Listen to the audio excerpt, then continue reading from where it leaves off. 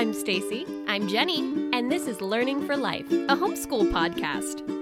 We are two homeschoolers who use different methods, curriculum, and strategies to make it all work.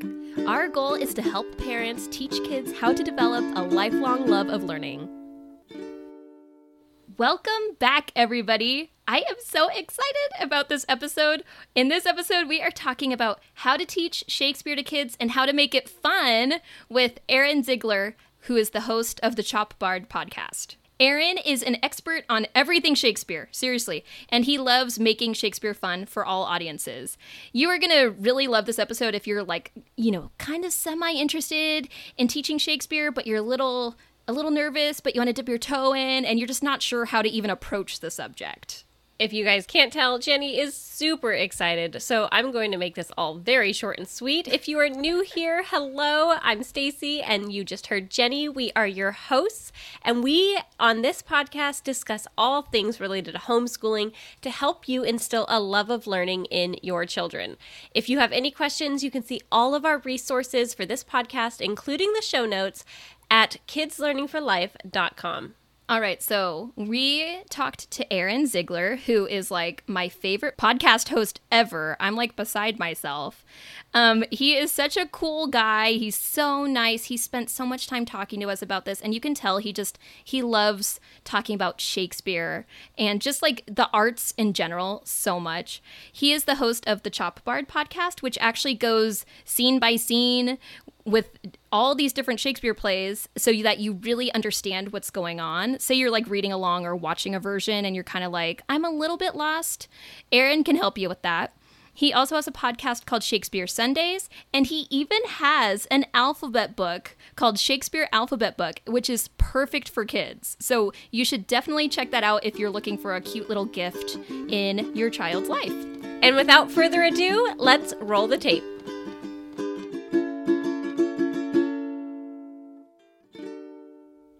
Hello, Aaron. We are so excited to have you on here today, especially myself, who knows nothing about Shakespeare. It's Jenny that does all of the Shakespeare stuff in her homeschool, so I'm really looking forward to learn something. How are you doing?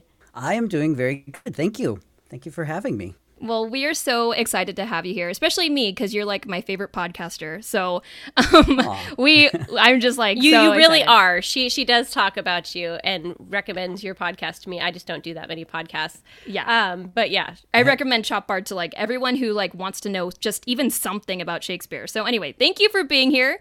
Let's you're very welcome. Yeah, I guess let's just get started with our first question. And this is a big one. So I hope you're ready. Okay. I'm holding on. Okay.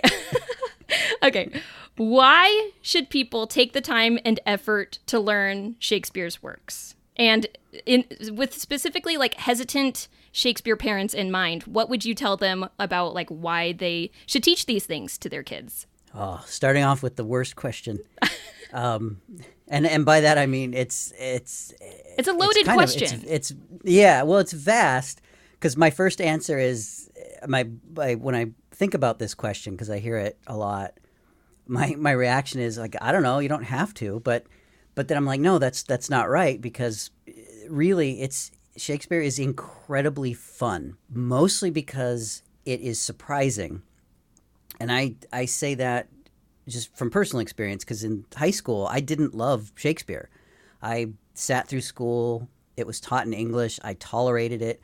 When I did theater classes, I felt like, oh, I'm supposed to like this. But even wanting to be an actor, there was no, I would ask this question, why do we have to learn this? It's old. It doesn't make any sense, until I saw it. I saw a scene from a production that was done really well. And all of a sudden I got it. And it surprised me because it was so funny. And I was laughing in unexpected places. And I kept thinking, well, this is Shakespeare? How could this be what we were learning in class? And it seemed like something I would see on TV or something very modern. And so it was very surprising. And I think that thrill is why people should take a little bit of time, because if you get it, or if you're surprised by it, it's suddenly this thing that you're like, wait, I get this.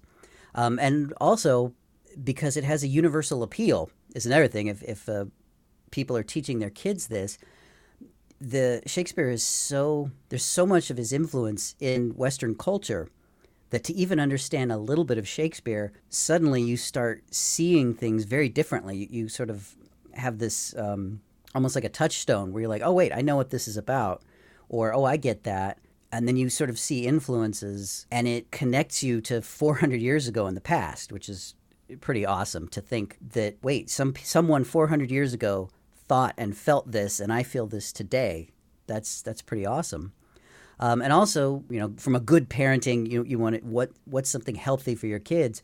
I think it was the University of Liverpool did a study of people reading Shakespeare, and they noticed that when they would read it, there was, I think they called it an excited positive brain activity. And they realized it's almost like a muscle when the brain is encountering something that it's not used to.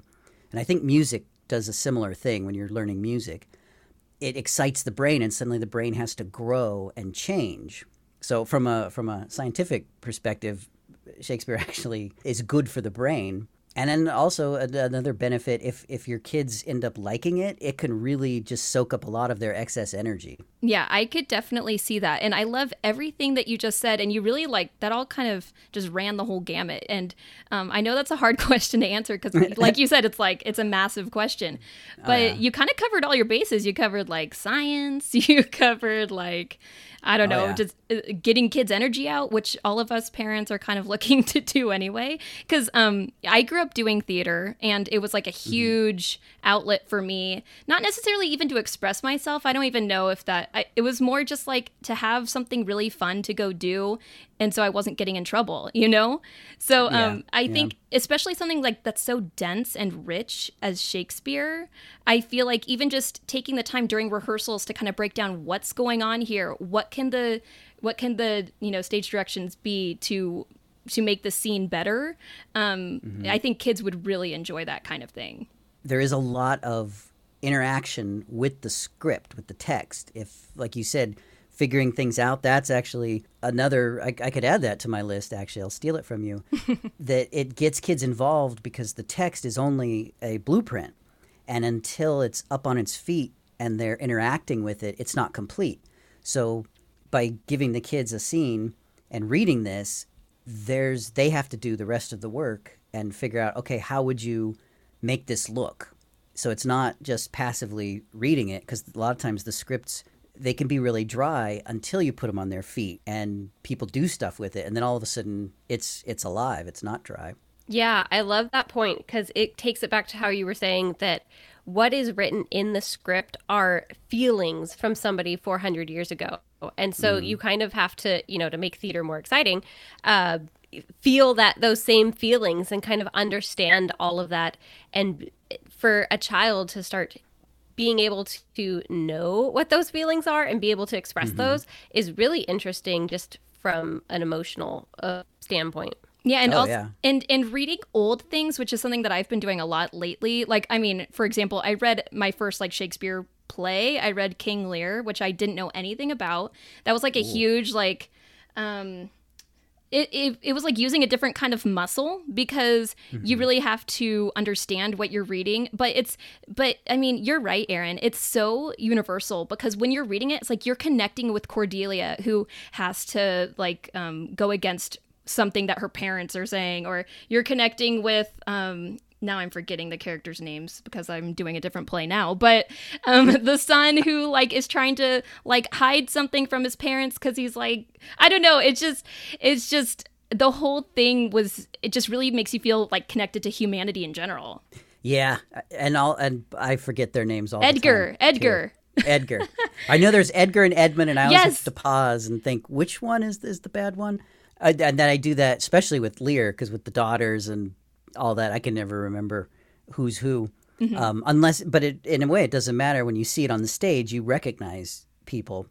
But yeah, that idea of connecting with it, I think, is really powerful, because I think that's really how you get kids hooked on it, is if they read something, and I don't know if you can plan that, but if they stumble across something that they go, wait, that's me, I feel that, then they're hooked, because there's something in the way the poetry is written it's very dreamlike, and it can be very malleable, and it can fit. It can bend around to people's modern lives, and you feel like, well, this is about me, and that's really what everybody wants, is they want it to be about them. Yeah, that's true. And okay, so that's all like really, really great information for why we should learn Shakespeare. Now, let's go into how. How do you think parents should teach Shakespeare to their kids? What is a way that will get kids really excited about it? Oh, that's a really good one. I think part of it, the first step, I think, is just show it to them in the beginning. I think when I started it, we would read it and then we would see it, but we were watching like old BBC 1970s, and we weren't ready for that. It didn't pull us in.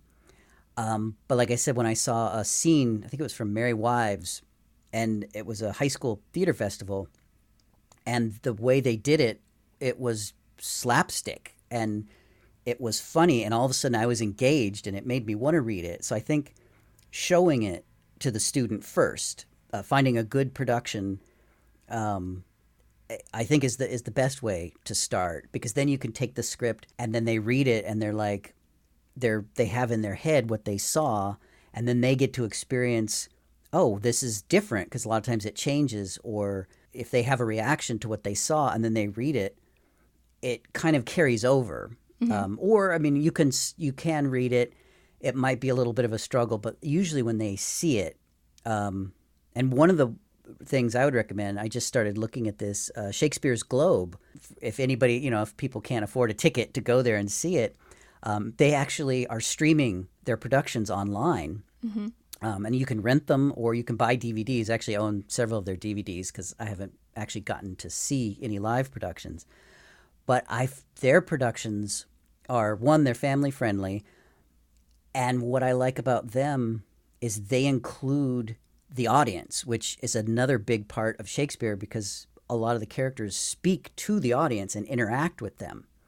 And I think if kids can go to a live performance and experience that, or they can see it, it takes a lot of pressure off, because suddenly you're like, oh wait, they're talking to me. I'm kind of part of this thing. And because movies are good, where they make a movie of Shakespeare, but usually I think they try and do too much realism, and sometimes it's a barrier.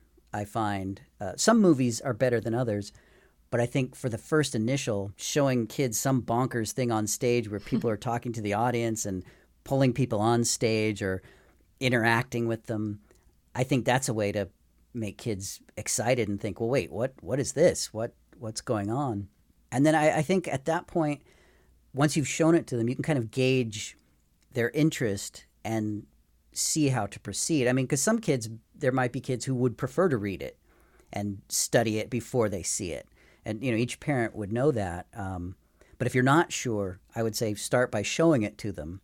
And then depending on their age, you might want to tell them a synopsis. Or my whole thing about Shakespeare is just throw people in. If they know nothing, throw them in the audience and let them see what happens. Because I think a lot of times if people go in with an open mind, they'll be shocked at how much they understand. As long as you don't try and get stuck on words. Like if you're like, what did he just say?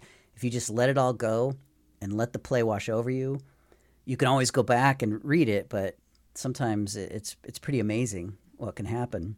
Right. And I like what you said about even a synopsis, because like the way that I introduced my kids to Shakespeare at first, because I wasn't sure if I would be able to find something that was appropriate for them. I mean, this was last year, so they were 4 and 6.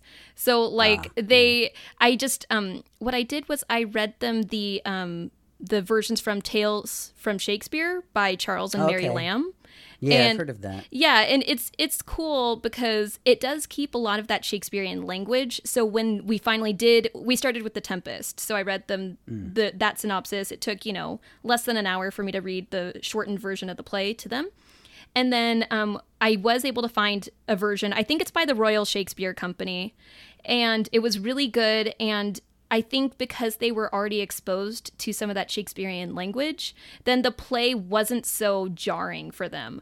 But Also, I feel like they wouldn't have even really been that taken aback anyway if they had just watched it at first. Because when you're watching something, I mean, like you were saying with Shakespeare, it's all about like the feeling. It's not about just the words. So Right. I definitely agree. It's like either just have them watch it, especially if they're young, or like, you know, read some sort of summary to them. There's also Beautiful Tales from Shakespeare by Edith Nesbit. That's another version that people can read. But yeah, just watching something really draws them in for sure. There's also, I think it's called Shakespeare Retold. It's a DVD series. The BBC, I think, did it. And they take Shakespeare stories and they kind of bake them down into like I think it was an hour episode, but they're modern. And there's no real Shakespeare dialogue, but they tell a version of the story. Some of them are more family friendly than the others. Right. Taming of the Shrew, definitely not for kids. But if you're an adult and you see it, you're just like, oh, now I understand Kate. She's really horrible, but delightful. So though I can't remember exactly how, I think most of them were family friendly, but it might be a good way, something to watch to kind of get a handle on it and then teach the kids. Definitely. Okay, so now that we've talked about ways that parents should teach their kids Shakespeare, let's talk about what parents shouldn't do when teaching Shakespeare. Do you have any thoughts on that? Oh yeah. Okay. I think that's I think that's one of the fuels that drives me is what not to do, for some reason. But first thing I would say to parents teaching is don't stress about it. This is supposed to be entertainment. You're only opening up your kids to Shakespeare. You're really, if anything, training them or getting them to be attentive audience members. You're not responsible for turning them into Shakespearean actors. So there's no stress in that regard. Mm-hmm. And I would say another big don't get caught up in the words when you're seeing it or when you're reading it, because sometimes that can trip you up. And if you wait just a little bit, sometimes the larger ideas will unfold. And then you can always work backwards, which is a great thing when you finish a scene or a speech and you go, okay, I think I know what he's talking about. And then you can work backwards to the part that tripped you up and then understand it. The other day I spent 10 minutes trying to figure out what something was. And then 2 lines later, the character repeated himself and explained what he'd just said. And I was like, if I had just kept going, there's my answer right there. So, right. So that's one of the don'ts. And then I think another big don't is don't actually study Shakespeare, the person, but study the characters and the stories. Because when it comes down to it, Shakespeare is really only as good as the stories that the impact that they have on you. And I think sometimes schools and classes and advice, people get so caught up on this general Shakespeare, this general idea of Shakespeare, but they forget that it's the stories and the characters that we're studying, because Shakespeare was nothing without those. So if you're looking at that as opposed to this person called Shakespeare, that can take some of the pressure off, because then you can criticize him. You can say, well, I don't know who this guy is, but that wasn't a very good thing that I just read. And now it's time for a quick break, so stick around. Have you been looking for a way to supplement your child's learning in one subject, or even need a full year plan in a subject? Evanmore creates workbooks and materials for students in pre-K through 8th grade. They offer over 400 titles across subject areas, including language arts, reading, writing, math, science, social studies, and the arts. Some of my favorite workbooks are their daily workbooks. You can find daily writing, daily math practice, daily vocabulary, and so many others. I love these daily books because they are short lessons that allow your child to practice the concept a little at a time throughout the entire year. This makes it easy for your child to learn and retain the content. You can find Evanmore materials available in print and digital format, and you can feel confident with your purchase by knowing that Evanmore products are based on the latest standards and educational best practices. So check out our link in the show notes below to check out their products for yourself. And now, back to the show. Wow, I'm like over here taking notes because like I'm getting all excited to be able to try this out. But I mean, your tip of showing it first, I'm actually doing that backwards with like reading stories with my kids. We'll read it first and then they have to watch it. But you make such a good point how Shakespeare, it's not like a book that's meant to be read. It's meant to be shown. So that way that's all my kids would love. Yeah, we get to sit down and watch a show. Sure, let's do that. I'm sure they'll be totally on board. And then all about how not getting caught up on the words, because that is my biggest problem. Like, again, I had a similar experience to you in high school. I just hated Shakespeare. You hear the word, oh, we're reading a Shakespeare play, again, because we were always reading it, and it just was not my cup of tea. And then the vocabulary was so old-timey that, especially for a high school me, I just didn't know. I'm like, I don't even know what's going on. And so, but you're right, like a lot of it does get told as you keep reading. So that kind of helps too.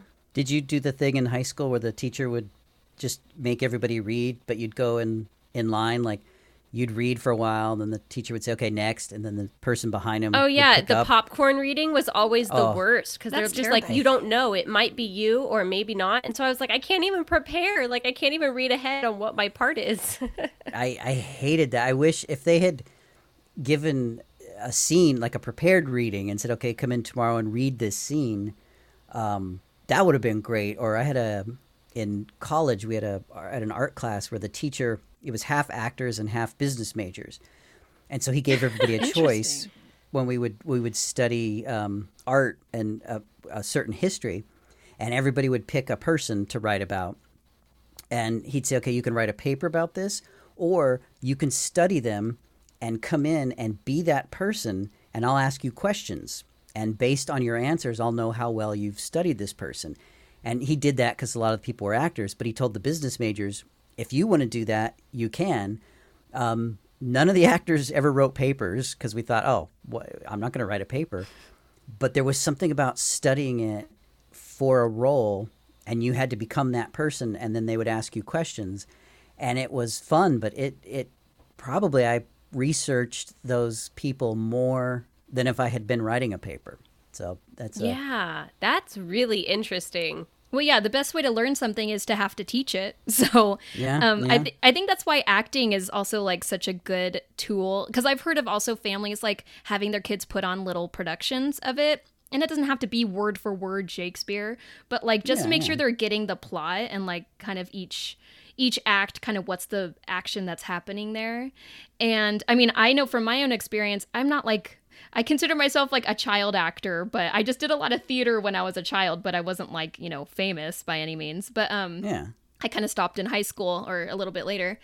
But I remember, I was introduced to Shakespeare back when I was in like the 6th or 7th grade. We did a version of Romeo and Juliet, and it was set in modern day. And so to me, I kind of have an opposite experience because like I was introduced to the kind of language. I played the equivalent to what would be like the Prince. So I had that opening monologue thing where I'm like, I forget what it is, like, stop everyone, stop fighting, and, and that it was like I had to actually like learn how to speak like that, which is really hard acting wise for probably most people, but we were all kids doing it. And so for me, getting to high school, I was like, I already know this play. Because I think most people do Romeo and Juliet in high school, which is cool, but I don't think the teachers are grade standard. 9th grade standard? At least in California, yes. Oh.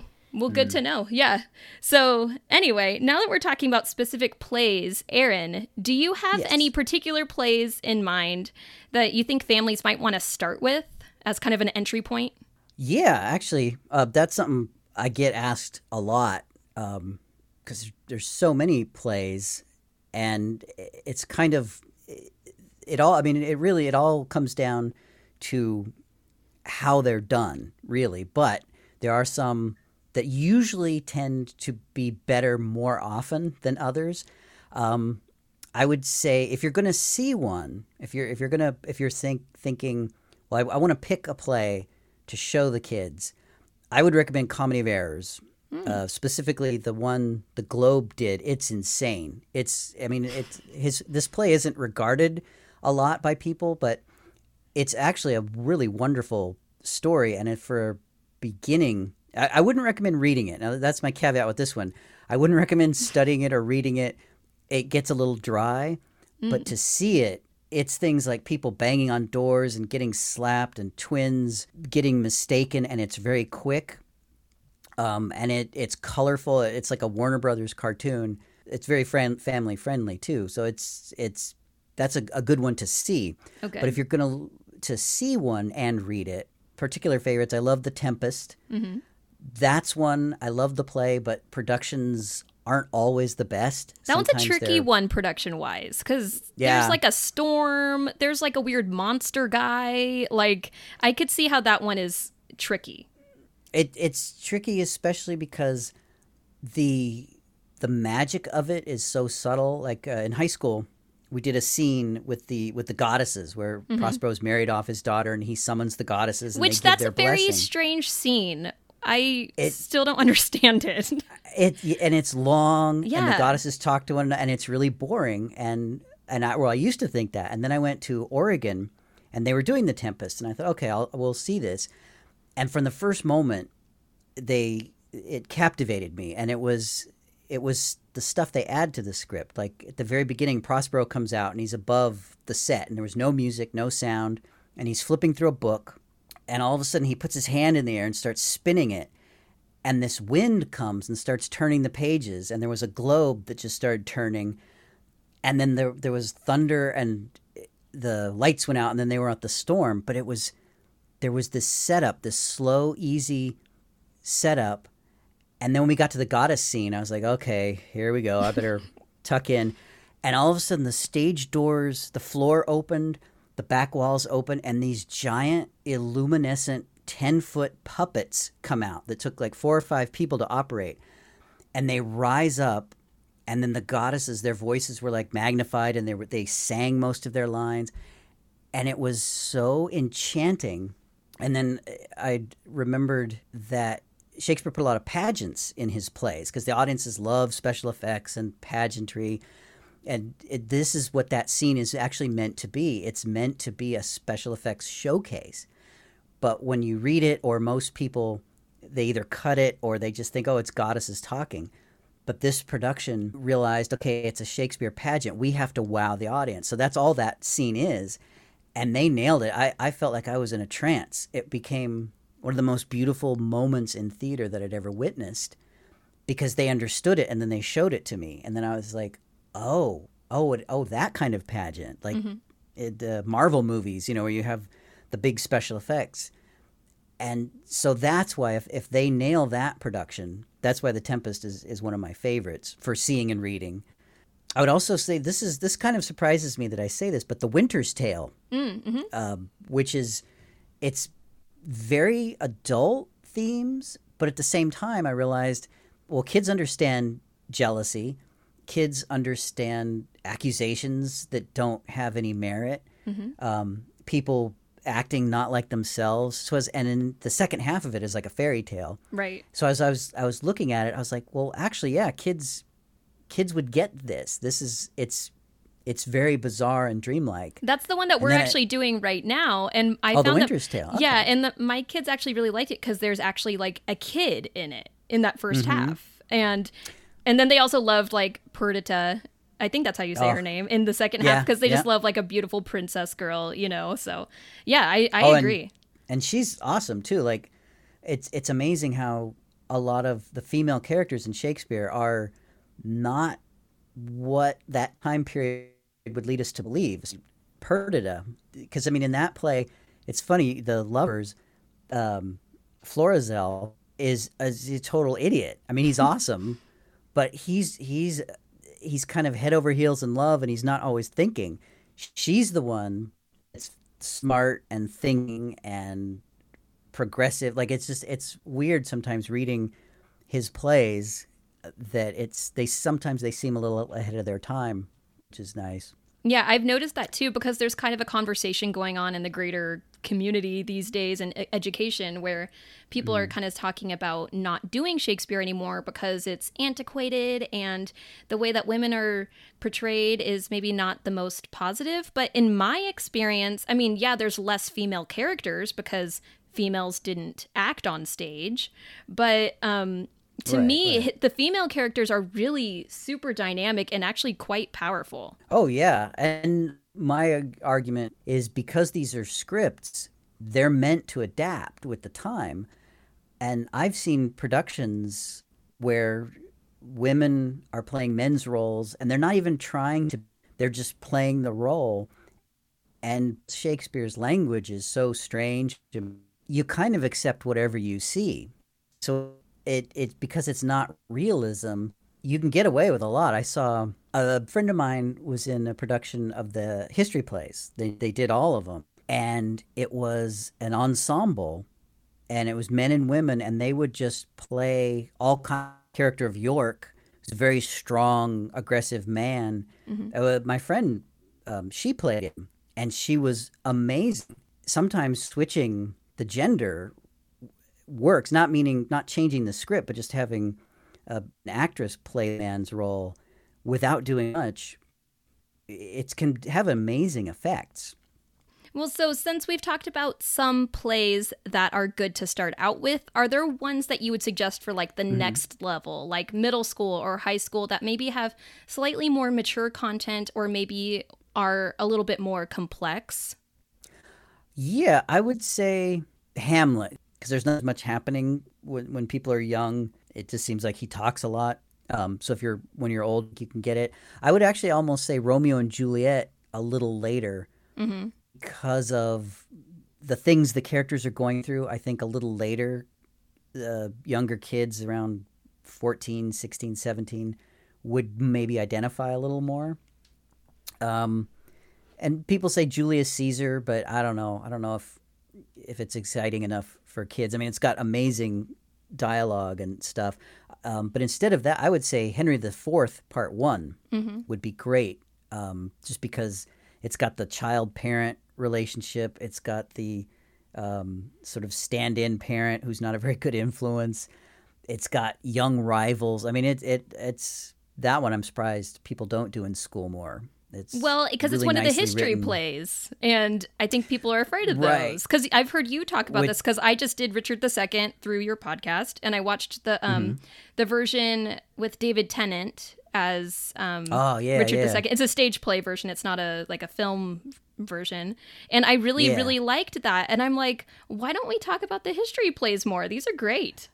They should rename them because people hear history and they think boring, but Right. they're not accurate. Right. They're kind of loosely based on history, but they're more, especially the Henry IVs, they're just some crazy adventure that Shakespeare made up that I think that's what turned me around when I read those and realizing how funny they are. And they're kind of more like tragedies. Right. Exactly. They're not boring, and like you said, they're not historically accurate. So if you're teaching your kids these plays, don't approach Shakespeare from a historical perspective necessarily. I think there's kind of like a little bit of, I guess, guideline there about kind of roughly what was going on, but I mean, Yeah. the specific people and the specific things happening are not exactly accurate. So would you guys say that what you're talking about here is kind of similar to how Hamilton was put out recently, and it is loosely based on John Hamilton's life, but there's some facts that were kind of added in, but not. Is that kind of what we're talking about here? Absolutely, yeah. And I actually think that's Okay. a great example because you could take what they did with that play and do it with any Shakespeare play, and it would still work. I don't think people need to be stuck, especially in the history plays. They think, oh, these were all white Europeans. We have to stick with that. Because Shakespeare doesn't really respect history, we don't need to. And because they didn't actually speak in poetry, it could be anybody. And I mean, I've seen multicultural casting where the father and mother were different races than the kids, and somehow we buy it all. And I think it's because of the poetry, because we're just watching these people. And yeah, I think Hamilton's that's a great example. Yeah, I agree. That's what's so fun about theater is you can kind of just change things and be super creative and kind of like, I don't know, directors just have a lot of artistic freedom. But I want to ask you, since I'm kind of a nerd of your show and I've never heard you like say this, maybe I missed an episode, but I'm curious what your favorite Shakespeare play is and why. Oh man, the best answer I ever heard from this, it's kind of a cheat, so it won't be my answer. But the best answer is the one I'm working on. But that's not fun. There's actually two that I go back and forth. One of them is Richard II because it's just so beautiful. I think it's one of the only ones that's completely written in verse. Even the gardener speaks verse. Which I love it. Not usual. And one of the reasons I like that one is because there's a bunch of unspoken lines that play a major part in what happens. And that fascinates me, that Shakespeare, who writes so much of emotions and feelings, would include some of the most important plot things are unspoken. They're assumed, which I think is a great learning thing. But I think that's like almost the top, but a sliver above that one is Twelfth Night. I think is my absolute all-time favorite. Well, you were in that one before, I know, right? I've been in that one, and it was such a delight to be in it because I'd had such a history with that play before being in it. I'd loved it, and I think because it's one of those, talking about exciting the brain. It's this over-the-top comedy. When you sit down and you start watching it, you're like, oh, okay, it's just this silly comedy. And yet throughout, it's balanced with such sorrow and grief on a realistic level that it's kind of how they mesh these two is so beautiful. And then the thing that really, I think, delights me about the play is the surprising, unexpected consequences. The first half, there's all this fooling around and comedy, which we've seen and we're used to, but all of those things get paid for in the end. They all have realistic consequences, which you don't often see in a play. And all of a sudden, it almost becomes a tragedy. There's the Malvolio. He's such an awful person, and they make such fun of him, and they start having these games with him, and it goes too far. And then at the end, you actually feel sorry for him, and that kind of turn. It's mesmerizing because all of a sudden you're like, well, wait, I hated that guy, and now I feel bad for him. What does that say about me? And I was laughing at him just like they were, and we all went too far. Like it, and yet it's not an accusing play. It's not like pointing a finger, and there's music in it. It's really like sitting down to a dream.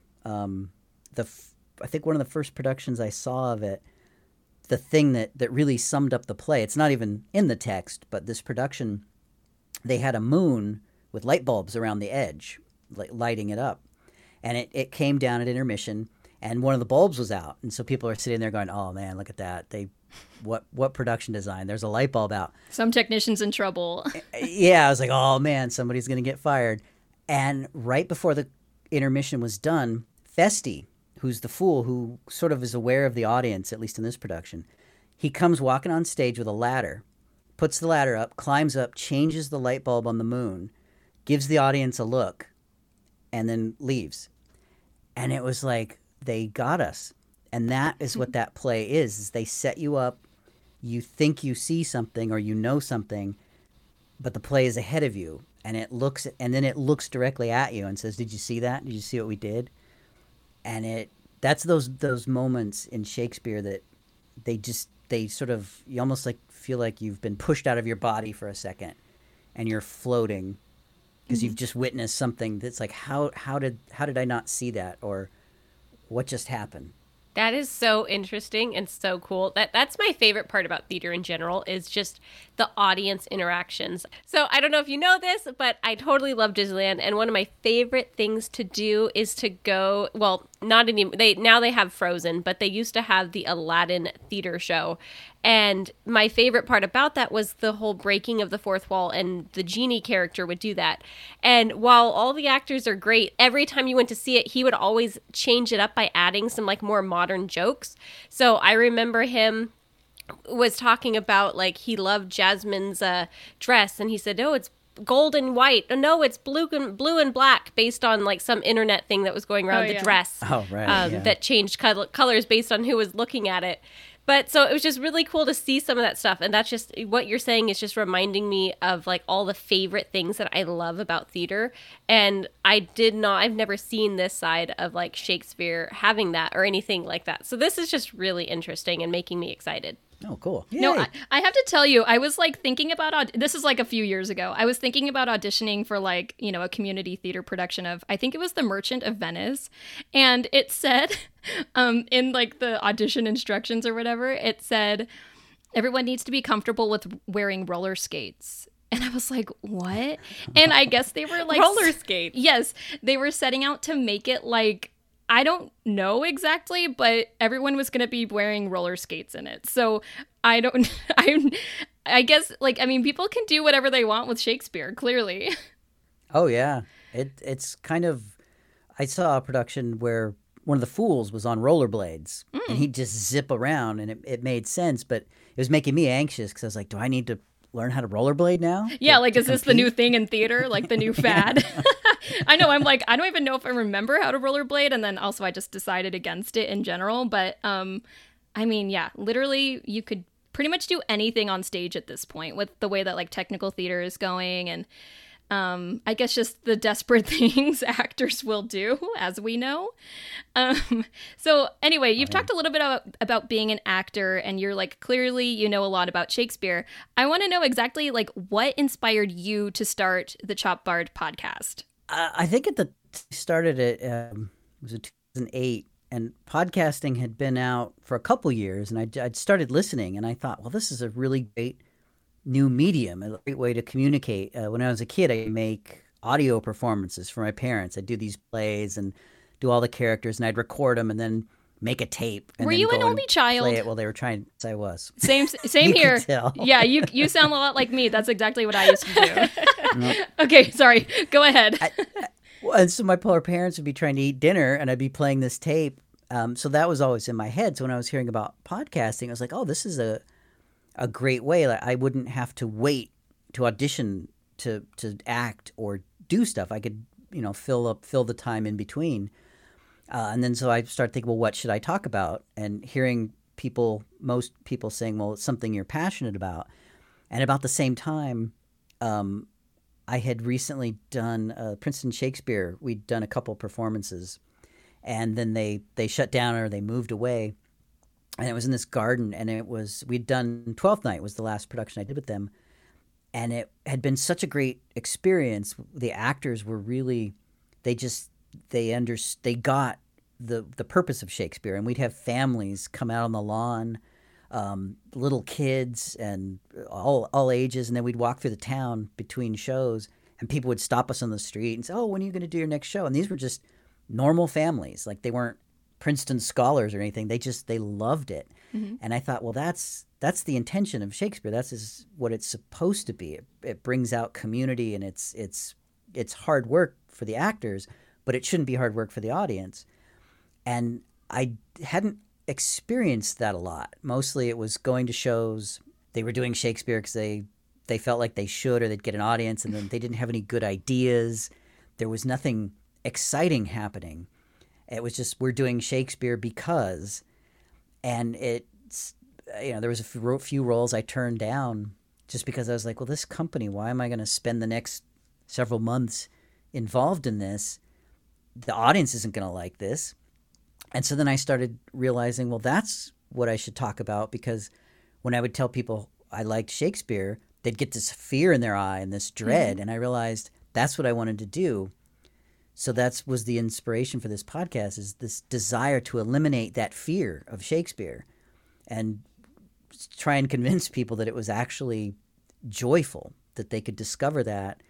And partially because I think a lot of the world around Shakespeare can get really snooty, especially auditioning. I remember once in San Diego, there was a big thing. Richard Easton was directing a play, and he was going to teach a class on the side. And I think he was one of the characters in Henry V with Kenneth Branagh. He's a famous English actor. He's been around forever. And at the time I'd seen Henry V, I loved the movie, and he was in it, and I knew who he was, and I was like, oh, I have to go audition for this guy at least. And so I got my best. I was doing Touchstone, and I got all prepared. I'd been doing this for years, so I was really confident. And I went in, and he was just sort of sitting there, and he's like, and what will you be doing today? And I said, I'll be doing Touchstone. And he just took a moment, and he looked at me and said, we'll see. And it was kind of funny, and he put me in the class, so I guess it was good. But that moment of, I see that a lot in Shakespeare, that little bit of snobbery of, well, I know Shakespeare and you clearly don't, so I'll tell you a thing or two. And I think one of the things, as I started venturing out with the podcast, because I thought, well, I'll just share my joy. And if people like it, they like it. If they don't, they don't. But what I started finding is it was like a relief that someone gave people a permission. Wait, you mean I can like this and I don't have to be an expert? Right. And I've been shocked at how many emails I'll get where people say, well, I don't know anything about Shakespeare, but when I hear this, and then they go to tell me something that is astounding that I hadn't known about Shakespeare. They're drawing from their own lives. So as soon as that barrier was removed, suddenly people open up and they'll tell me things that are exactly right. I had when we did Macbeth, I remember I got an email. We were talking about Lady Macbeth, and then I got an email from someone who said that she understood Lady Macbeth and she had an opinion about it. She says, I don't know much. I'm not a Shakespeare expert. But I think Lady Macbeth lost a child, and that's why she's acting like this. And then she went on to tell me that years ago, she'd given birth to a boy, and he only lived for a few days. And then he died, and she remembered what she felt, and she said the only thing in the world that she wanted was her son. And that's the one thing she couldn't have. And so she just wanted to burn the whole world down. Mm-hmm. And she said, that's what Lady Macbeth is feeling. And I still remember that email because I thought, you know more about Shakespeare than I do in this case. And I was like, I can't imagine Lady Macbeth any other way. Right. There's clues, I think, in the script that support that. Mm-hmm. But here is this person that thinks they didn't know anything about it, and they removed that fear, and they imparted something that I was like, that's dead on. That's absolutely right. And I remember you mentioning that in the show, and that really did make an impact on the way that I took in that play too, because it's so easy to think, oh, she's just an evil woman, she wants to control her husband, she wants to have power. But if you think about it from a place of loss and grief, it's kind of different, and it makes her an especially sympathetic character towards the end. Because she gets in over her head a little bit. And I think most Shakespeare characters, there really is that. Like right now we're doing Richard III on the show. And I mean, agreed, he's a monster. But at the same time, you just think, well, where did, at that period of time, the way he looks, what did he go through? And you start to empathize, maybe not with what he does, but emotionally where he is. And I think all of Shakespeare's villains, you can find that in them, that they are damaged people. And sometimes some of Richard's stuff, I'm like, yeah, I've had days like that where I know exactly what he's talking about. Yeah, the characters are so alive. I totally agree with you. Okay, well, we've been talking for a while, and I think that our audience would just love to hear what your recommendation of the week is for us, Aaron. My recommendation, and this is something I've had for years, and I sometimes forget to use it. I thought, specifically for parents teaching their kids, would be very helpful. It is called The Friendly Shakespeare. It's a book by Nori Epstein, and it's a big, giant red book. It's huge. It's 547 pages with small type. but it's not the kind of book you just sit down and read. It's a reference book. And it is filled, it's so big because it just gives you these nice tastings of information. And it's there can always obviously be more, but it's so thorough and complete that if you're teaching Shakespeare and suddenly your kid asks some question that you're not prepared for, you can grab this book, and it covers plays, it covers themes, it's got interviews, quotes from famous actors about what was one of them, why Shakespeare's important, and it's just filled with stuff. And every now and then, I'll pick it up and look through it, and it's a great, not only starting point, but I still refer to it because it contains so much. And I was trying to think of a good recommendation, and I was realizing, well, if you had to get one book that would cover any possibilities, this one I would highly recommend. And also, the cover's got a cartoon, angry-looking Shakespeare on the cover, which I kind of like. It seems a little irreverent, and the style it's not snooty at all. I think it just has enough, and there's nothing intimidating about the book except the size. It seems intimidating until you start flipping through it, and you realize, oh, I could read that in 15 minutes. These little snippets. I love that recommendation. We love a good book, and our kids especially love like just flipping through books all the time. So that's that's a great recommendation. Thank you for that. You're welcome. So if people want to know more about you and what you do on ChopBard, where can people find you online? People can find me. You can look up aaronziegler.com, EHREN. Wait, how do I spell my name now? I've been talking about Shakespeare so long, I forgot who I am. EHRENZIEGLER. That's just some of the art that I do. But mostly chopbard.com is where I put all my stuff. We're on Facebook, and we do updates, just mostly about the show, but usually going there, getting the shows. I talk about if there's ever updates, I post it, but usually I just say stuff on the show. But yeah, that's where I hang out online. Or Shakespeare Sundays with ChopBard, where we're currently doing the sonnets. How exciting. It's sort of a side project, because sometimes the shows would come out. It would be so long between shows. I thought, well, I should do something quick. And so I started doing little readings, and now we're going through all the sonnets. And I just did sonnet 119, so we're nearly done. The sonnets are something I literally know nothing about, so I actually do need to check that out, because I haven't listened to that one, admittedly, and I'm curious now. I'm really intrigued to learn more about the sonnets. It has a smaller audience than the other show, but it's been fun because I know nothing about the sonnets, so I approach them as an actor and looking at them as a story and reading, and I've been surprised. Some of them are amazing. Some of them are really bad. Some of them he repeats, and so I'm thinking, is he just trying to perfect this? And then some of them, there was one I read the other day that made me think that he didn't like being a performer or a playwright. It was all about being disgraced in the public eye, and that he was forced to live this way. He didn't specifically say what it was, but reading it, it's like that kind of, if this is personal, this sounds like he doesn't like his job, because theater people were scum of the earth. Mm-hmm. And he was, Shakespeare they'd have records of he was trying to get a title, or a coat of arms, actually. And so that was something he pursued. So when you look at some of the records, it's like, oh, maybe he didn't enjoy being a playwright. So that was an interesting twist. But they've made me look at the plays sort of fresh, looking at these writings. So yeah, it's been really interesting.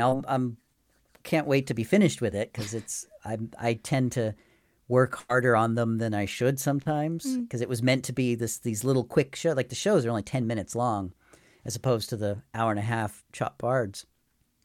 So, but sometimes I end up almost spending the same amount of time working on this 10-minute episode. So Yeah, we know how that is. Well, yeah, Shakespeare, his whole life is such a mystery. There's so little that's known about him.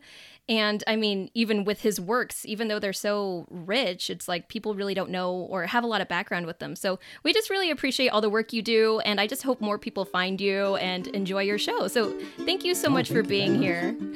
Thank you for having me. It was delightful. Wow, Jenny, I may be a Shakespeare, it's a sphere. Shakespeare, sorry, everybody. Now that I know how to pronounce it, I may be a Shakespeare fan now.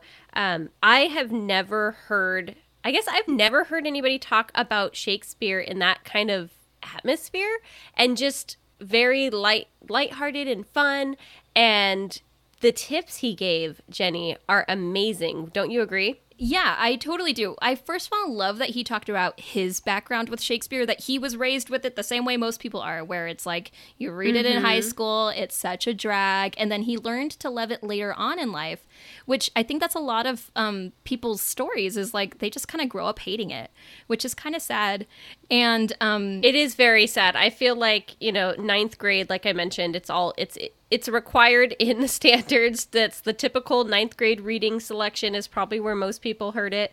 And it just drains all the fun out of it. People dread it. So if that's somebody's only experience, like for me, of Shakespeare, why would they want to teach that to their kids? Yeah, and I love, he's very passionate about people just going out and watching a Shakespeare production, which I love that approach because that really is the best way to get people super excited about it, especially kids.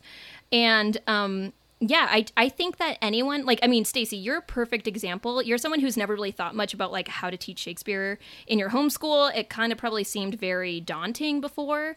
But, like, hearing Aaron talk about it, it just seems so simple. And I think that really anyone could introduce, like, even some small Shakespeare element to their homeschool, and it could be really fun for the whole family, quite honestly. Yeah, and I mean, his tip to show it first is that is just so key, because that's going to help me get excited about it. And if I was able to watch a production of it, I might be able to understand the play better, so that if we did go and read it on our own as well, then I might have a little bit more excitement about it. So that was like the biggest key for me. Well, I'm so excited that you're like a new Shakespeare convert. I know. I will gladly like join you for a Shakespeare movie night. I love watching live productions. Like that would be great. Wouldn't that be fun? Like Aaron's talked about, like there's not a lot of film versions that are really accurate to like the spirit of theater, for lack of a better term. But I love like a lot of these stage play productions that I've found. And something that people might not know is like my husband and I met doing theater. And my husband did like technical theater for a while. So like I've gone and seen a bunch of Shakespeare plays, and he actually like studied some in college. So it's just kind of always been a big part of my life. And I just wish more people had a passion for it. So I'm really excited about this. And I think it would be cool to have a Shakespeare movie night. Yeah. And the last thing I wanted to mention was just the fact that he has this podcast, because I know you've talked to me about his podcast before, but again, I didn't have the excitement of Shakespeare, and not that one interview. I mean, it kind of changed my life, guys. I can kind of say this, but we'll see what gets put into practice. There's always a difference. I know. But with his podcast, how you said he goes over it kind of chapter or scene or whatever they are, scene by scene. That's also going to help me better understand it along with my kids. And that is something I found in homeschooling, is we're constantly learning just as much as our children are. So I love that he has this easy resource that we can use to better understand it at the same time. Exactly. It's such a good resource for homeschool. Like I've said many, many times, my kids love the show. We're doing The Winter's Tale right now. I kind of, with them, because they're so young, I kind of just skipped forward to like the later scenes because it's all just very fairy tale-ish, kind of like what Aaron was saying. So yeah, there are so many different plays that he has already broken down that kids could definitely jump into and just kind of use as a sort of study guide. But I wouldn't even say that because it's more fun than that. So it's a really good resource. And Aaron is just like such a wealth of knowledge, and he's so fun and smart, and I love talking to him. Definitely. So for everybody listening, you definitely want to check out more with Aaron Ziegler. You can follow up with him at his website or his podcast, Chop Bard, or even on Facebook. So we highly encourage you to go check that out. Thank you, everybody. If you have rated or reviewed our podcast, we appreciate that so, so much because it really helps us out. And if you have any questions or just ever want to reach out to us and say hi, you can email us at kidslearningforlife@gmail.com, or you can find us on Instagram and Facebook at Kids Learning for Life. Oh, and you can also find us on YouTube at Kids Learning for Life, where we share homeschool curriculum reviews, advice, and tips just for anyone who wants some extra support in their homeschool. But until then, we will see you next time.